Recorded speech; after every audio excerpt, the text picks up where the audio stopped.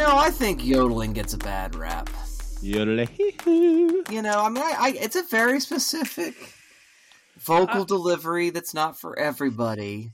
I don't know. People love that Walmart kid, right? It drove the early days of country music. So It does drive the early days of country music. Now, I don't listen to a lot of yodeling music, but to find it as sort of like as a pesticide against aliens seems a little unkind. redneck scatting, right? Is that? Yeah, it is redneck scatting. I think that's a good way of thinking of it. So. I would pause it and maybe hear me out. These aliens are nasty little turkeys, aren't they? They're a bunch of little turds. I love them. They're a bunch of Dennis the Menaces. With genocide. And maybe yodeling is Deserve just it, too probably. pure. It's too pure for their evil little brains to comprehend. Is that what we're going to go with? I think that's it. Yeah, that's the canon answer for me. I would have assumed Okay. it was a frequency thing, but I like purity. I like purity as That well. seems to reinforce an idea of the mid '90s. Oh no! It really does.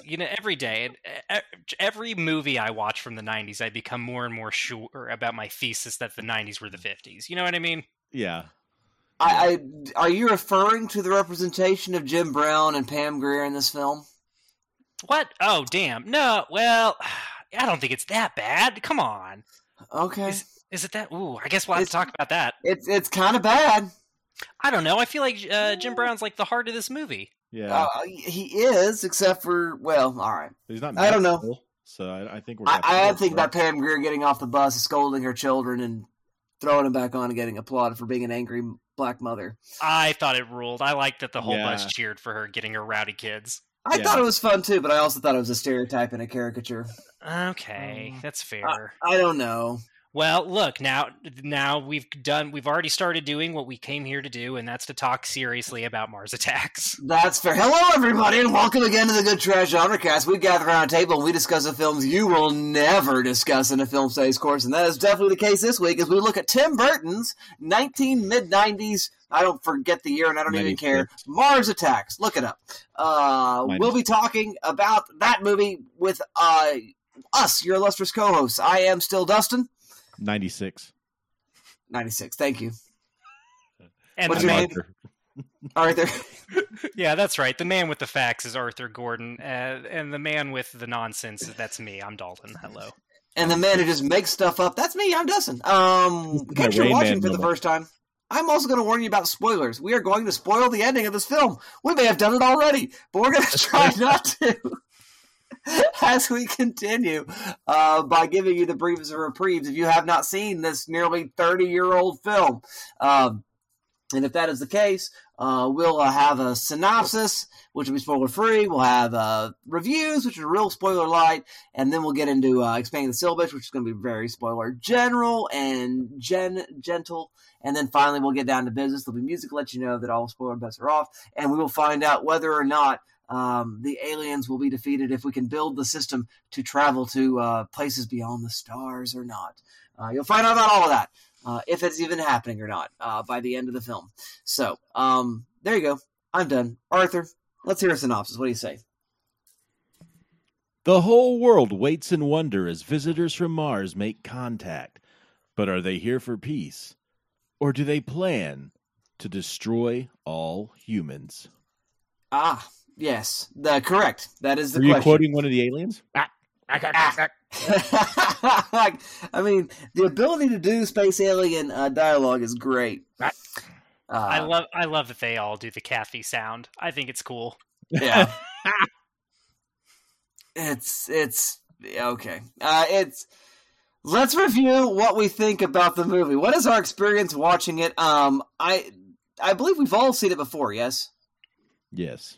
Yeah, Okay. I'd seen it just the one time previous, maybe bits and pieces when I was younger, but the only start to finish watch I remember is from about 10 to 12 years ago or so. Okay, well, you're the closest thing to a virgin watcher then, Dalton. You're going to get to go first. Go. What do you think of Mars Attacks? I really used to not like this movie. I watched it for I saw bits and pieces of it as a kid, and I think it freaked me out a little bit too much. I watched it for the first time all the way through when I was probably 18, 19, somewhere in that neck of the woods. And I didn't care for it, but I really came around on it on this view. This is a wacky movie. If this movie were made today, it would 1000% be a Netflix movie, and I do mean that as a compliment, actually. Sometimes the B stuff on Netflix is very enjoyable, and I think because this is such a big ensemble cast, a director doing whatever they kind of want in a way that's not particularly commercial. I think this would 1000% be a Netflix movie because they're the only people that are letting directors do weird, uncommercial stuff right now. As much as I like to bag on them for their stuff looking cheap most of the time, I think they do get that right. And I like this movie. It's weird. Sarah Jessica Parker ends up with the body of a chihuahua. I know that we're not supposed to spoil things, but how can I not tell you that happens in this movie? Fair enough. Just the costumes and production design are just so cohesive. This movie's, and I'm not the biggest Tim Burton fan in the world, but you got to give credit where credit is due. He does have a pretty specific aesthetic in most of his films, and there's an interesting through line throughout his career. But this film really does know what it wants to look like, and it's very funny. The just continual refusal of people to accept that the aliens are bad is so funny to me. The way in which they're kind of impish little turkeys is so stinking funny. It rules. What little characterization we get of the aliens is really, really funny to me. And everybody shows up to play. It seems like everybody in this movie is pretty excited to be a part of it. Everybody knows what they're doing. Danny DeVito shows up for like 2.5 scenes because why not? And that's sort of the gist of this movie. Why not? Mm-hmm. Why does Jack Nicholson play 2 characters? Not important. Why not? At all. Yeah, exactly. You know what he said? Did you guys want to know the genesis of playing 2 characters? No. I mean, I do want to know. I don't know. The story that I heard is he gets the script and they say, "Who do you want to be?" And he says, "I want to be everyone." So he wanted to be everybody. He loved the script apparently, so he got to pick 2 parts. Oh, I love it. It's so great. What a weird delightful too. It's the closest he got to doing a Roger Corman movie in 30 years. Absolutely, yeah. Absolutely, Arthur. Yeah, getting to go back to his roots a little bit. There's a lot of great bits in this movie, and that's sort of what it lives and dies on, is its good bits. When it's the funniest, when this movie is not at its best, is in the kind of the waning moments of the second act, where it becomes a disaster movie a little bit too much for my taste. Mm-hmm. It goes the montage of explosions goes on a little bit too long, considering Burton's not the most adept action director in the world. This movie's lunch got absolutely eaten by Independence Day, who just beat it up and took all of its milk money. And it makes sense, say what you will about Roland Emmerich, but the dude knows how to shoot an explosion. Mm-hmm. And as far as aliens blowing shit up, Independence Day's got it a little bit better than Mars Attacks does, unfortunately. This is a better movie than Independence Day, without doubt. But Independence Day is a little bit finer at the action. It knows how to photograph that in a way that's fascinating, just a little bit better. Here, I feel like it's a little lacking, and maybe it's just because the pace of those explosion scenes didn't really work for me. But I really checked out for a chunk of this movie when it did just become about depicting the invasion as it's happening. But I definitely came back around in the end. When the yodeling shows up, I'm absolutely there for it, especially when the mech shows up. There's a mech in this. Yeah. Aliens have a mech. Come on, what's not to like? It's weird that this movie's based on a trading card. Very funny. It's a good movie. Check it out if you haven't seen it. I think there's a lot to like. It's streaming easily right now. It's just great. It ends up being about a sweet kid who loves his grandma. And what's not to like about that? It goes out on Tom Jones singing with animals. Come on. You got to check this movie out. All right. Well, thank you very much, Mr. Dalton Stewart. Mr. Arthur Gordon, what is your reaction to Mars Attacks? You picked this movie. Why would you do such a thing? Because I pick all of the movies. I think that I think it's a perfect movie in that it does everything that it sets out to do in a way that it means to do it. And so I think that, obviously it's a great nod to the campy B movies of Ed Wood et al., who is very close, I think, near and dear to Tim Burton's heart. It is, on one hand, maybe the least Tim Burton-y of all movies, but it's also, on another hand, very much a Tim Burton film, which is a fun place for it, especially in '96. It's kind of drastically different to the things he'd been doing up to that point. The cast is just incredible. Dalton's already alluded to it. They're all having a blast. Everybody here is fun. No matter how much screen time they get, it feels like they're all trying to steal it for themselves. And I think that's just a fun energy. Dustin last week was trying to parallel Don't Look Up with Melancholia, but I think this is probably the closer parallel to that movie. Yeah. With this ensemble and the kind of the messaging, the way everything plays out. I haven't seen Don't Look Up, but I've kind of picked up enough to know, what it's about and how it plays. And it feels like this is probably a closer dialogue than even Melancholia, which is really interesting. I think it's a lot of fun. I kind of enjoy it the more I've seen it. I've seen it a few times now throughout the years. I remember when it first came out, my mom was super excited because she loved old campy B movies. And so it really was something near and dear to her, I think. But I didn't have a strong affinity for it. But, in the times I've seen it since then, it kind of grows on me, I think, each time I watch it. And I think it's just a lot of fun. I love the production design. When Lisa Marie walks in to the White House with Martin Short, that whole bit is just some great physical comedy. With her as, spoiler, the alien in disguise, if you couldn't figure that out. What? Her stilted movement and ripped up cheek.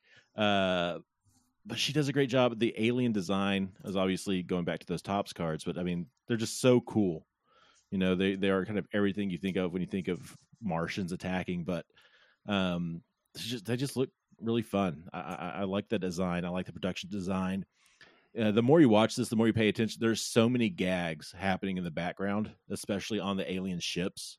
Mm-hmm. There's just so many little sight gags or moments taking place that aren't centralized or focused on. They're just happen to be in the side of the frame or in the back of the frame. And even that kind of montage of attacks, like where it looks like the spaceships are dropping in on string and stuff like that. Like those little moments, those little touches, I think really make this stand up. And what I appreciate about this movie is it is intentionally quote unquote bad, as an homage to those campy films of yesteryear, but it doesn't feel like jab you in the ribs with its elbow. Look at us making a bad movie for being bad, like Sharknado does, and all of those kind of sci-fi films that really launched after Sharknado of, haha, we're making bad movies, don't you love? Like, there's this thing when we think about The Room, which is a bad movie unintentionally, right? I mean, that was a movie that kind of comes about and it's just bad.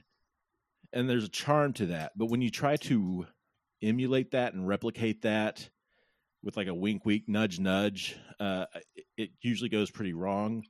But I think the spirit of this and the heart of this keep it from feeling like, intentionally making a bad movie. I think it is very intentionally a love letter to a bygone era. And I think that shows through the production design, because all of the technology that our scientists are using look like they came out of the 50s.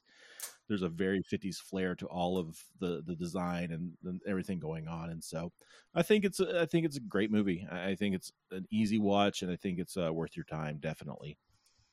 All righty. Well, thank you very much for that, Mr. Arthur Gordon. I like it. I think it's an absolute delight because it just delights in being so bad.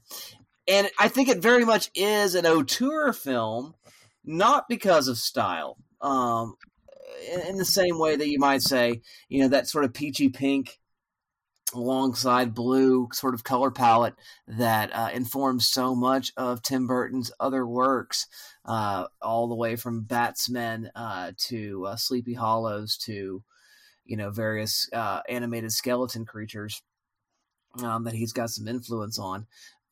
It's because it's his rogues gallery of actors. This is everybody who's worked with him in the 80s and the 90s. In anything. I mean, with the exception of Michael Keaton, I don't know why Michael Keaton didn't come along. And Johnny's not here. Yeah, Johnny's not. Well, is he working with Johnny yet, though? Yeah, he did Edward Scissorhands in '91. Oh, I guess he already did Edward Scissorhands. That's right. I've forgotten about Edward. And so, yeah, no Winona, although it does seem like Natalie Portman is our Winona Ryder stand-in. But yeah, it's kind of like just people he's worked with a lot. Yeah. And they're all his friends. And it really does feel like this get together. Let's do something fun. Do you remember these movies? They were a blast, weren't they? Let's do one of them. And we'll make a movie adaptation of an unlikely intellectual property. Later on, Hollywood will make a big deal out of doing this with, rides about pirates. But right now, doing this with the Topps cards, trading card property is just a brilliant idea, and sort of shows that that visual iconography of Mars Attacks. There could be a way you could string it together in some kind of a narrative, but you have to not take it too seriously. And I love that about it. And so it's a lot of fun, and I dig it a lot. So performances are great. Everything's great. The CGI sucks, but I don't care. My official opinion. I just don't care. That's sort of part of the charm, honestly. Yeah. I think that's a feature, not a bug. Yeah. Right. Michael Keaton would have been perfect in this movie. I wonder if there was just maybe a scheduling thing, or if he even was approached for it. But because it definitely he's so good at comedy anyway. Yeah. I mean, man, yeah, he would have been good here. Yeah, I would have loved to seen him do something here. And Michael J. Fox's role even would have been great. Yeah, that's what I'm thinking. Or even the Pierce Brosnan thing, I think he could pull off kind of that. He's not as obviously debonair as Pierce Brosnan, but he could still manage to do that. I think, especially in '96. Yeah, there's another number of opportunities. Well, and he could have been the second Jack Nicholson character, the casino owner. Very easily, or the president for that matter. Yeah. I mean, you could slot him in, and he's just so good. Or just give half the scenes of both roles to both actors and not tell us. That would have been fun too. They just switch him out back and forth. Right. Yeah, that would be perfect. with no explanation. That would be good. Oh, I love it. Because Batman really is the Joker. Oh, there's something meta going on there now. Oh, gosh. All right. Well, there you go, dear listener. Those are our initial thoughts on the film Mars Attack. We're now going to move on and do a little exercise we like to call expanding the syllabus. Arthur, can you explain what expanding the syllabus is all about? Expanding the syllabus is a thought experiment wherein we, the host, assemble an academic course or module within a course based around the assigned viewing for the week and adjacent text from books and articles to tangentially related films and stories. Correct. And so with that, I go to you first. Dalton, what is your syllabus looking like regarding using something as a starting point with Mars Attacks? We are going to be looking at films that explore the idea of first contact, which I think there's a lot of different ways to explore that idea, and I think we've got a slate of films here that do so interestingly. But it's not all aliens. I do want to talk about first contacts as they have occurred in our own history. We definitely want to look at the Terrence Malick film, The New World, which I haven't actually seen, but is sort of the film that most came to mind as sort of films depicting first contact between Europeans and Indigenous Americans. I'm sure there's other ones. I don't know if The New World is good. I don't know honestly what its reputation is as far as how well it does depicting those events. I believe its reputation is that it's a Terrence Malick film. That's sort of my understanding. Yes, that's the entire reputation. Yeah.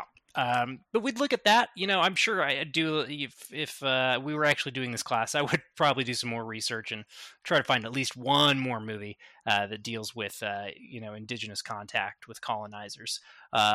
Would definitely look at a little bit of a people's history of the United States, so we could crack open that nutshell a little bit further. But we'd definitely be looking at some more science fiction films as well. We'd look at Close Encounters of the Third Kind, the Steven Spielberg film. We'd look at Solaris. We'd look at Mars Attacks, contemporary Independence Day, and we'd look at Arrival. And I think with all of these films, we would compare and contrast sort of the different things, the ideas being presented, right? We have hostile aliens. We have aliens that want to teach us. We have and foster cooperative relationship. We have aliens that we can't even begin to understand in Solaris and Close Encounters. We're just barely scratching the surface with our ability to contact.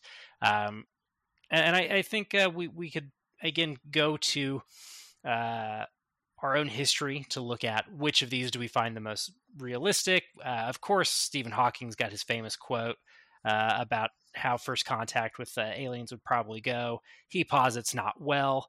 And we definitely have to consider those questions in this class. The thought experiment stands. Whether or not you believe in extraterrestrial life is sort of irrelevant to the thought experiment of it, and wondering how that would go.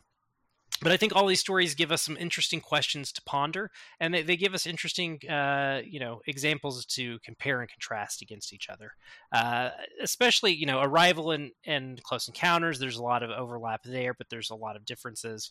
And then Mars Attacks and Independence Day, of course, sharing so much with these unknowable, hostile killers that come to our planet.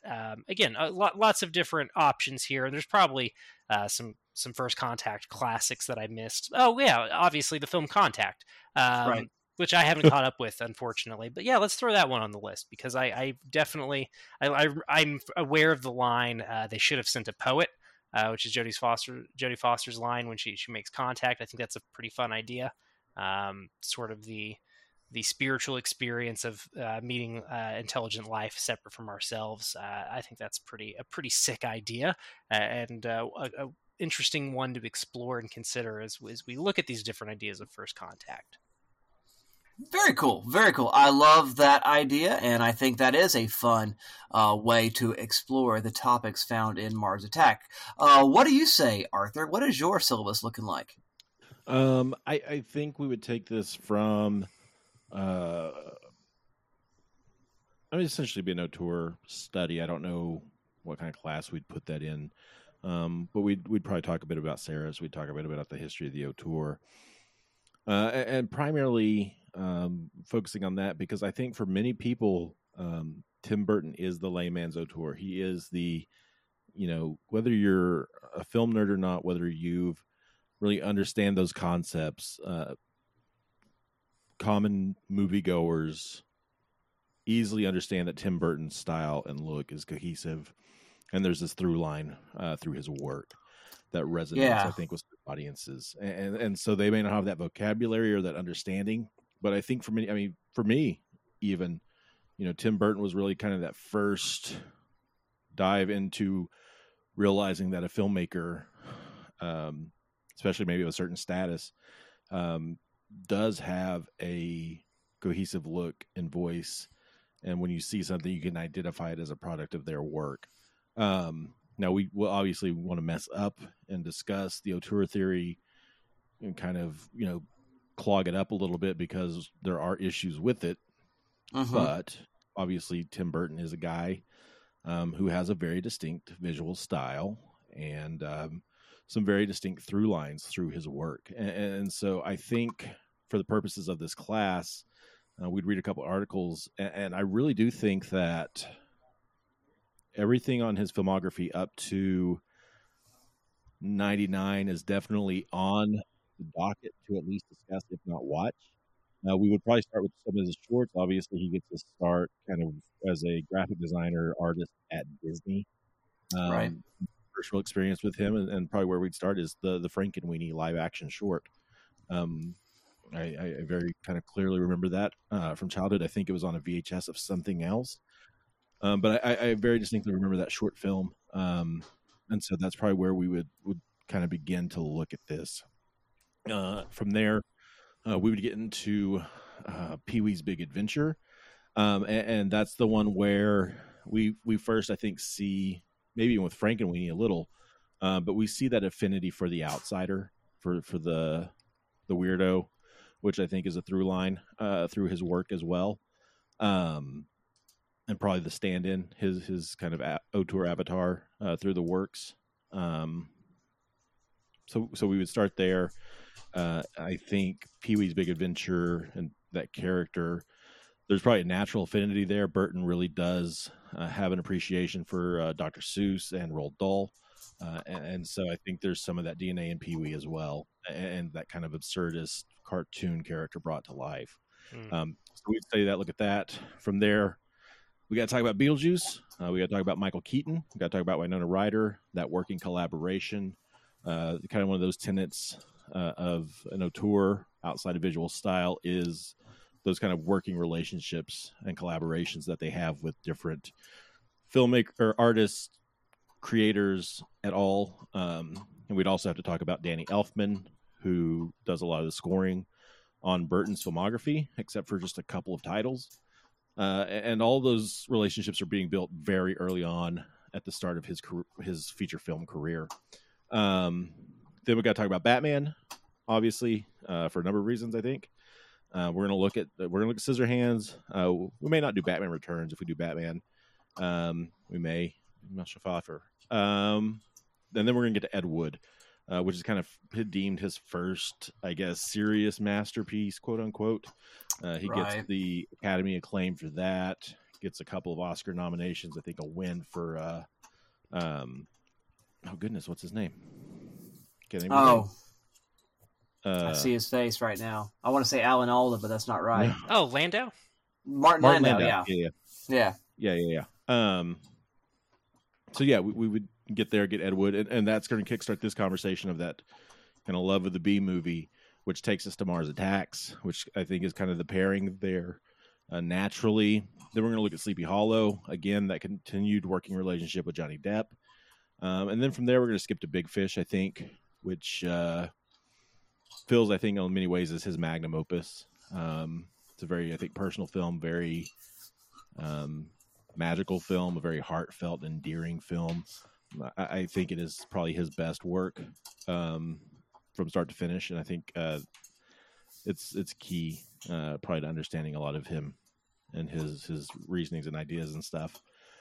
We probably take a look at Corpse Bride, but in conjunction with Nightmare on Nightmare Before Christmas and James and the Giant Peach. Only one of those three were directed by Burton, but they all three share that visual style. He's a producer on Nightmare and James and the Giant Peach, but he's only directing Corpse Bride, so I think that's fun.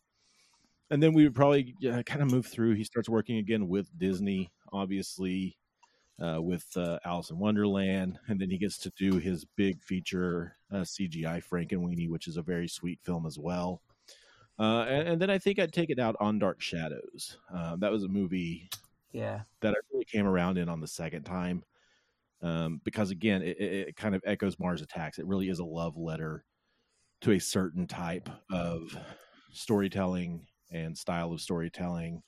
And I think everybody there is doing a great job, and I really appreciated that on a second watch. And so we'd probably look at that and maybe close out there for purposes of this section, course, study, whatever we're doing with it. Very cool, very cool. Thank you very much for that, Mr. Arthur Gordon. Again, in a related kind of way, I think I would use Mars Attacks as kind of a culmination of maybe like a film history kind of course, and looking at sort of the historical development of a genre, and perhaps spending a lot of time in the 50s as kind of a heyday moment for science fiction genre. I might look at the 1930s and the 1980s as sort of heyday moments for the horror genre. You look at the 40s and the 50s as a heyday moment for crime films, loosely grouped in that thing called film noir as well. Then the 50s and 60s for the Western would be a possibility there. And so sort of thinking about decades and periods might be a thing to do with, again, a sort of heavy 50s and 60s kind of emphasis with the B science fiction film, which is, replete and throughout. First thing I think I would talk about are just the sort of slapdash, just ridiculous, we don't care kind of silliness that takes place in these kind of films. And so Mars Attacks, I think, pairs very well in that case with Santa Claus Conquers the Martians from 1962. I don't know if you've seen this movie. It is a delight. And it is as bananas as it sounds. Aliens are coming and Santa's got to fight them. And that is all you need to know. And a good time is had by all. I think then looking at sort of the aesthetic palette of science fiction from this time period might be another interesting avenue into that. And so I would recommend looking at Planet of the Vampires from Mario Bava and also Forbidden Planet. Both films super, super influential in terms of aesthetics with science fiction. And one of them features Robbie the Robot, who we haven't seen since Invisible Boy. And so it's nice to see that recurring character in MGM's sort of stable of possibilities in science fiction. Then I think thinking about special effects films in the 1950s, Angry Red Planet with forced perspective photography and gigantic ants is interesting. And then also the 1958 film The Blob, Nice. which is, again, lots of fun and very, very bad, but lots of fun to watch there. And then thinking about the sort of optimism versus pessimism at Alien Invasion, which sort of ties into some of the things that Dalton was suggesting. I think The Day the Earth Stood Still and War of the Worlds. Mars Attacks is definitely much more War of the Worlds than The Day the Earth Stood Still, but I think we can sort of see where that 50s tension was in thinking about these various films in those contexts. And so that'd be a pretty long module there on that particular genre. But again, I'm only picking like 5, maybe 6 for a 16-week course. So you could live with one for a few weeks before you moved on to a next one. And, beat that dog dead or horse dead or whatever animal. Alien, we'll say alien dead. That little Martian brain sticking out of his skull to death looking at those films there. So there you go, dear listener. Your syllabus just got much, much longer. I do believe now it is time to get down to business.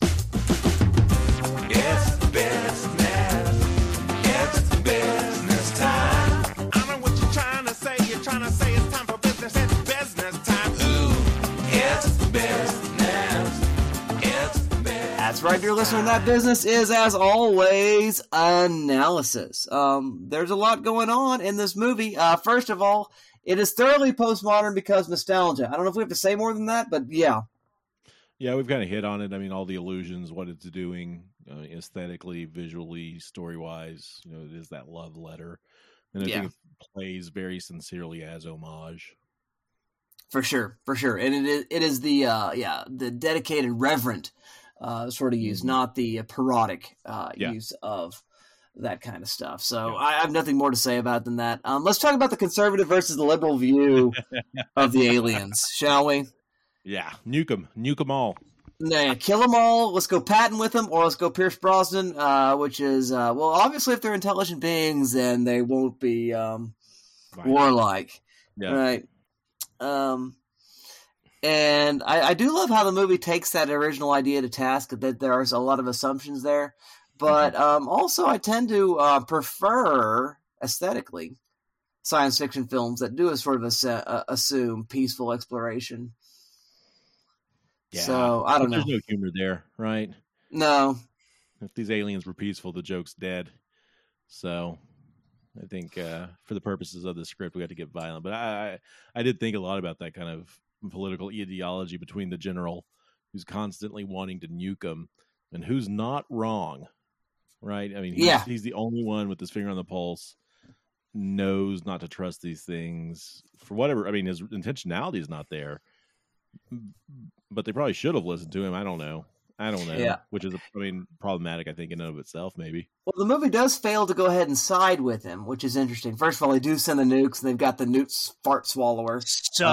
So stinking funny. One of my favorite gags in the movie. It's so funny to reduce our most mighty weapon to a fart. Holy shit. That's great. That's great. But what ends up defeating the aliens is a boy's love for his grandma and her favorite kitschy music. So I do think there's a slight subversion of some of that. Yeah. Yeah, I think you're right. I mean, it's a very Tim Burton choice, right? To have it be sort of a peaceful victory, even though it is still involve exploding their heads. I mean, this is why I thought about Arrival, right, as a film to kind of compare and contrast the film with, right? Because it does so oppositely posit the peaceful aliens and and the war makers are very much the antagonists of that film. But it's such a good. Arthur's right. There's no joke there. If Pierce Brosnan is right, it's so good. One of my favorite gags is Nicholson being on the phone with the French ambassador. He's like, "Bud, get out Maurice, of there!" No, That's what Maurice. Maurice, get out of there! So good. It's just so funny to have the general be right to some extent, right? Like and maybe that's what it is that makes it work, because I don't think there's any real deep analysis going on, and unfortunately I think it really does just come down to, it's funny for the character that's never right in movies to get to be right, and I think it really does just kind of come down to that. Well, that in the comedy movie is the sort of fish out of water, it's Larry the Martian trying to figure out how to date, which is also funny, but a very different movie. I kind of want that movie, though, now. Crocodile Dundee. It is Crocodile Dundee. That's not a ray gun. This is a ray gun. It is interesting. We get a pretty common science fiction trope here, or at least a trope familiar to American films. It's this idea is the U.S. as a world ambassador in alien movies sort of rears its head here. I don't know if there's much to say about it. I mean, it's not surprising considering this is a Hollywood production, but it is an interesting trope that occurs throughout science fiction. Yeah, absolutely. They come to us, and we're going to be the ones who are the primary movers and shakers in dealing with that. That is always the assumption. I really do hope that when aliens visit us, they visit first to Bangladesh. And literally anywhere but here. Anywhere, yeah. That's the or like on one of the poles, and they're just like hanging out with penguins or something. I don't know. Great, yeah. Like those are great representatives of this planet. Well, that or the Star Trek 4 thing, right? They're looking for the whales, space whales. Yeah, they want to talk to the aquatic mammals, the intelligent species on the planet. Exactly. There's sort of an interesting, I don't know if there's anything here, but it's interesting that the IP movie has been around a lot longer than we ever like to think about. Obviously, we don't have market saturation back in the 90s like we do end up with in the 2010s, but it's still interesting. Yeah, I mean, I think doing Clue in the 80s is even a bit, oh, right on, oddball. Mm-hmm. I mean, Batman itself, right, is an IP movie. Yeah, exactly. And Superman. But yeah, I think the more, I guess, niche IPs is the more interesting idea. Mm-hmm. We kind of saw this attempt to swath of board game movies in the aughts with Ouija and Battleship. I feel like it may have been another one. But I think, it just wasn't as prevalent in the 90s. And I think we've talked about this some in a post 9/11 world. Choosing known quantities was safer for Hollywood executives because there was a built-in audience. Yeah. I think in 96, it's a little riskier to be like, hey, I'm going to make a movie about those Topps cards. Are you in or out? The same thing with Pirates of the Caribbean, which is right on the precipice. It's what, right? Like, I mean, that's 2001, I think. 2003? Is it that? I think it's later. Is it? Because the sequels are like 05. Yeah, you're right. Maybe it is 03. But it's still, it's less than 10. Though, less than 10 years from Mars Attacks. And it's still not a common practice at that point. Why can't I just see the first movie? That's all I want. Yeah, you're right. 2003. But still, my point stands. No matter what. No, absolutely. It's a great point. So yeah, I do think the turn towards more niche IPs is interesting, and it really does. Well, I don't know about now with Reddit and Twitter, but it really does kind of get away from that idea of there's no original ideas anymore. When they see something like this, they're like, "Oh, Mars Attacks, that's fun." And you're like, "Did you know it's based on a card game or a trading card?" So I don't know. Yeah, but that kind of adaptation I find to be much more interesting than simply adapting a narrative property that exists. Yeah. They've heard these stories before again. Mm-hmm. I mean, I love brand new Sherlock Holmes things, but it's not like there's a new Sherlock Holmes story. Now, Dustin, you said you had some of the cards, Mhm. and I don't know much about the Topps cards. Was there like world building that went in with the cards, or were they just kind of like Garbage Pail Kids? They were just like really interesting artwork, and like what was the? Do you remember?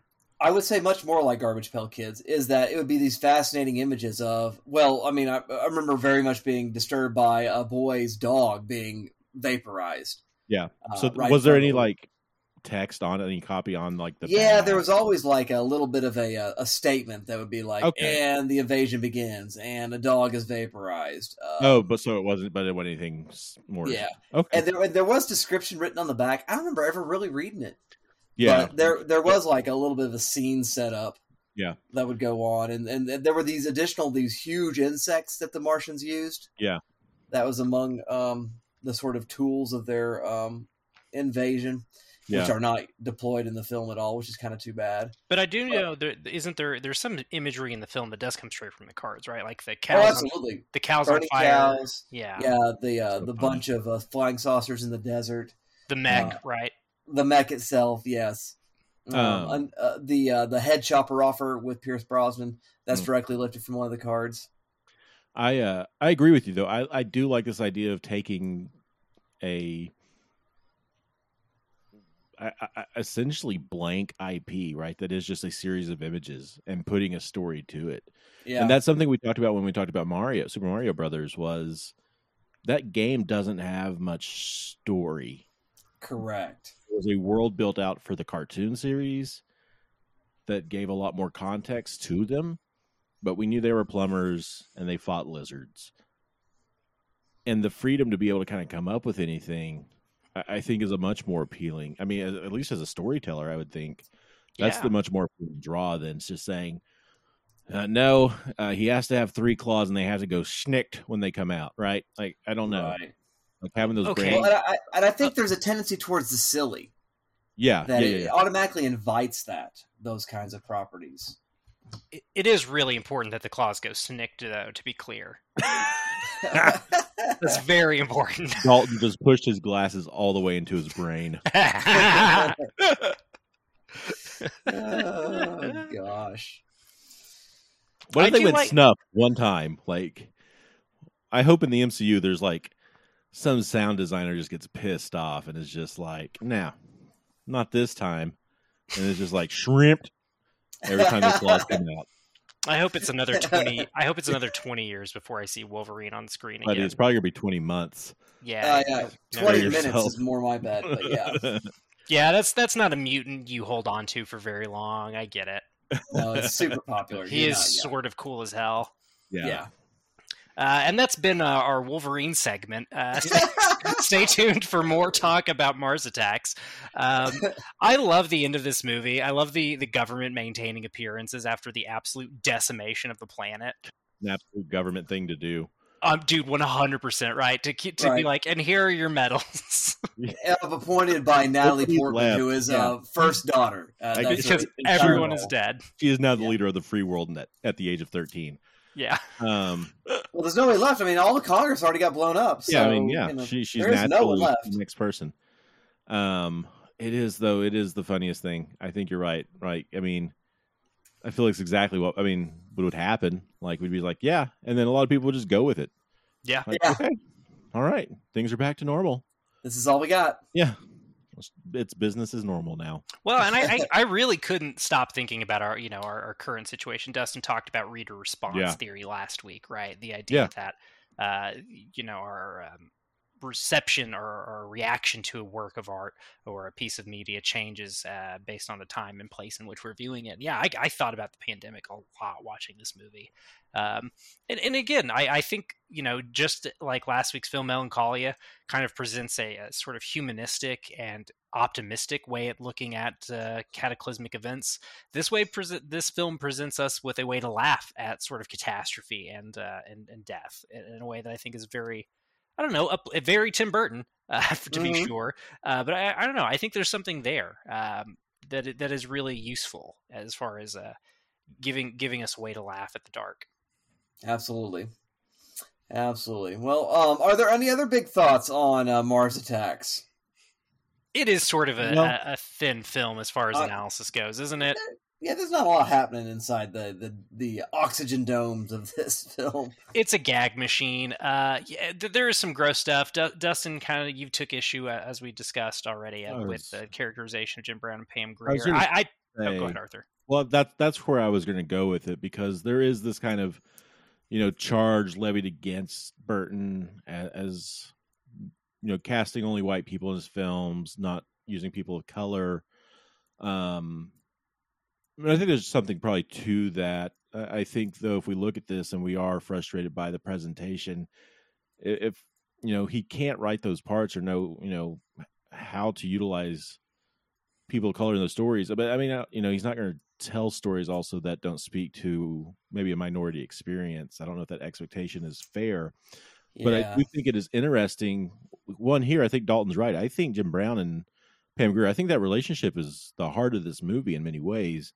But also, Burton's the guy that pushed to have Billy D. Williams as Two-Face, and he pushed real hard to have the Wayans as the boy wonder, and then the studios kind of pulled that out. So I think I had no idea about that. Interesting I discussion. hadn't heard that either. Yeah, that's what I've always heard, is that he pushed, I think, for Marlon to be Robin, and the studio decided to drop that angle. That could just be hearsay. I don't know, but that's kind of what I've always heard in regards to that. The Billy D thing's obviously true. The sure, cut, but I think it is interesting that he, I think, has at times attempted to use his position to establish those norms, but in the 20 years since, 30 years since, I don't know that that's really been the case. But I think it's an interesting point in his filmography to look at. Yeah, absolutely. And I remember there being some takes online when Miss Peregrine's, or whatever the Fantastic Children movie is called. I remember there being some takes about Sam Jackson's characterization in that film. So, there's an interesting history both for and against Burton as far as looking at his credentials here. And I'm not here to defend Burton. I mean, he's an old white guy at this point, but I mean, I do wonder if he didn't try some stuff early on, and yeah. So, and then just sort of like locked into just where he's comfortable. Like I'm more comfortable telling stories within my own ethnic group anyway. Yeah, I'll just I don't need to push boundaries there. I'll just tell the kind of stories I want to tell. Well, I don't have to be active all the time. That's the charitable way to think of it. I think I think Planet of the Apes is kind of the probably pushback. I think some of the portrayals there are problematic, right? I mean, I think there's a discussion there. I haven't watched it in so long, but I feel like some of those takes are kind of based around maybe portrayals there as well. Yeah. Yeah, boundary pushing isn't really his norm, is what I was going to say. It's not really, especially of late. I mean, he's an Imagineer. Really, yeah, exactly. And really, to me, as far as this film goes, I think the grosser stuff is the same stuff that Independence Day does, right? The depiction of the rest of the world is pretty backwards in my opinion. Yeah.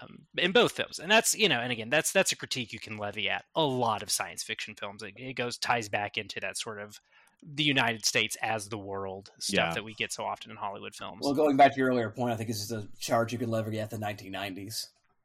Yeah. That end of history era was very U.S. centric for a lot of reasons. Right. So, okay, well, let's render a verdict, shall we, friends? What do we want to do with Mars Attack? Shall we put it in the shelf or in the trash? I go to you first, Dalton. What say you? As I said earlier, if this movie were made today, it would be a Netflix film, and I think on Netflix is a perfectly good place for this movie to be. It's where I watched it, and I think this is a streamer for sure. I like it a lot. I mean, I think it is really funny, and I would probably revisit it at some point. I definitely I look forward to seeing what gags I missed. We haven't even talked about how their little ticker tape looks like a roll of condoms. That's funny. So many good bits in this movie. Yeah. But yeah, I don't know that you need to own this one. It is probably lesser Burton at some level, but again, as far as his comedies go, it is really strong. I might prefer Beetlejuice or Pee-wee's a little bit more, but there's a lot to love here. So I definitely don't take keeping it as a streamer as too much of a backhanded compliment. I do still think there's a lot to love. All right. Well, thank you very much for that. What do you say, Arthur? Shelf or trash?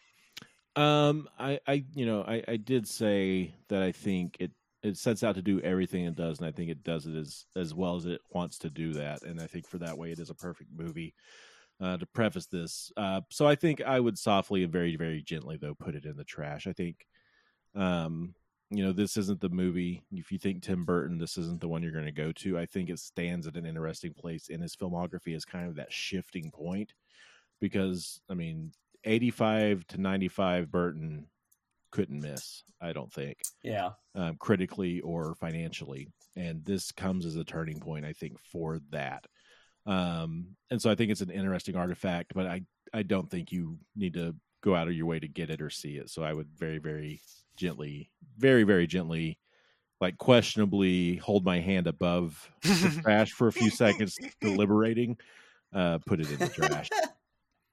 I love the soul strickenness that you depict there. Yeah, you've very much painted a picture of a man torn. Guys, I'm going to say shelf. I like the aesthetic. I think it's a great little experiment. I think it's because it is the weird Burton. It should be held on to. Sure. Because it is the sort of like non-canonical Burton, and he is such a sort of like to a very, very specific kind of set of tropes, kind of aesthete. I think it's definitely worth having, and it's a laugh a minute. I mean, there's gross bits, but I just find it hilarious, and I enjoy it every time I watch it. So I am going to go with shelf for Mars Attacks. Dustin zigs 9 times out of 10 when I think he's going to zag on shelf or trash. I know what you mean. Yeah, he's kind of hard to predict. Yeah. He'll like trash a movie for 5 minutes in his review and then put it on the shelf. I've seen him, or vice versa. Yeah. Oh yeah, I there's a lot of movies I hate that I think you absolutely ought to own. There's a lot of movies he loves that he thinks are trash. It's just the funniest thing. Well, he's a man of mystery. He's just. I'm unpredictable. What can I say? The film takes over here contain multitudes. Alrighty. Well, hey Dalton, tell us how they can describe how the dear listener can do an algorithm on my shelving or trashing, or have any other feedback they'd like to have. Yeah, if you want to tell us the over under on Dustin shelving versus trashing, you can reach us at goodtrashgenrecast@gmail.com. That's the name of the show you're listening to at gmail.com. You can also find us on Twitter at goodtrashmedia. Although, come on, there's no reason to be on that website if you're not already on it. It's a bad place to be. They let Nazis be on there. Can you believe that? It's fucking crazy. That's at Good Trash Media, though. If you do want to see what we've got going on over there, we're mostly just posting links to the show and sharing articles, that kind of business. Finally, if you want our very own Arthur algorithm to pick out a movie for you, you can go to patreon.com/GTM. His reputation precedes him, and he carries that responsibility with great fortitude. And let me tell you. But anyway, that's patreon.com/GTM. If you want to help us keep the lights on, you can also get on our little mailing list where the Arthurtron sends you a survey, and he will pick out a movie for you quarterly and send it straight to you and give you a little new addition for the shelf. I won't even track your activity across apps. I will just do it blind. That's how good Arthur is, friends. That is how good he is. He will not be sifting through your internet cookies. I am the Argo rhythm. Speaking of how good Arthur is, I would love to hear from him right now what film we're going to do next. Yes. In this this trash marathon of science fiction. Trashy That's sci-fi. right.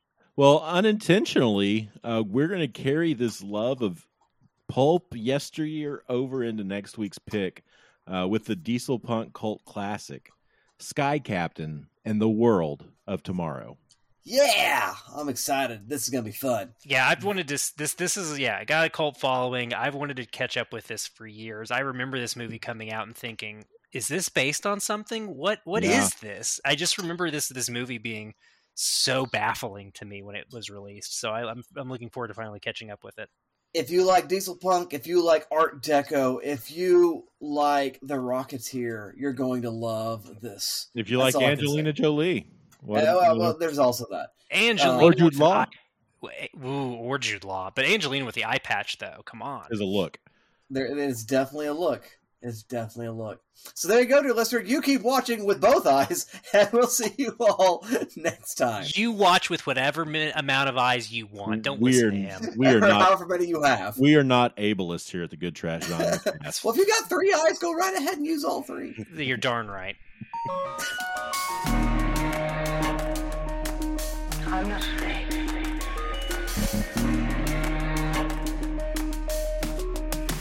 I'm not afraid.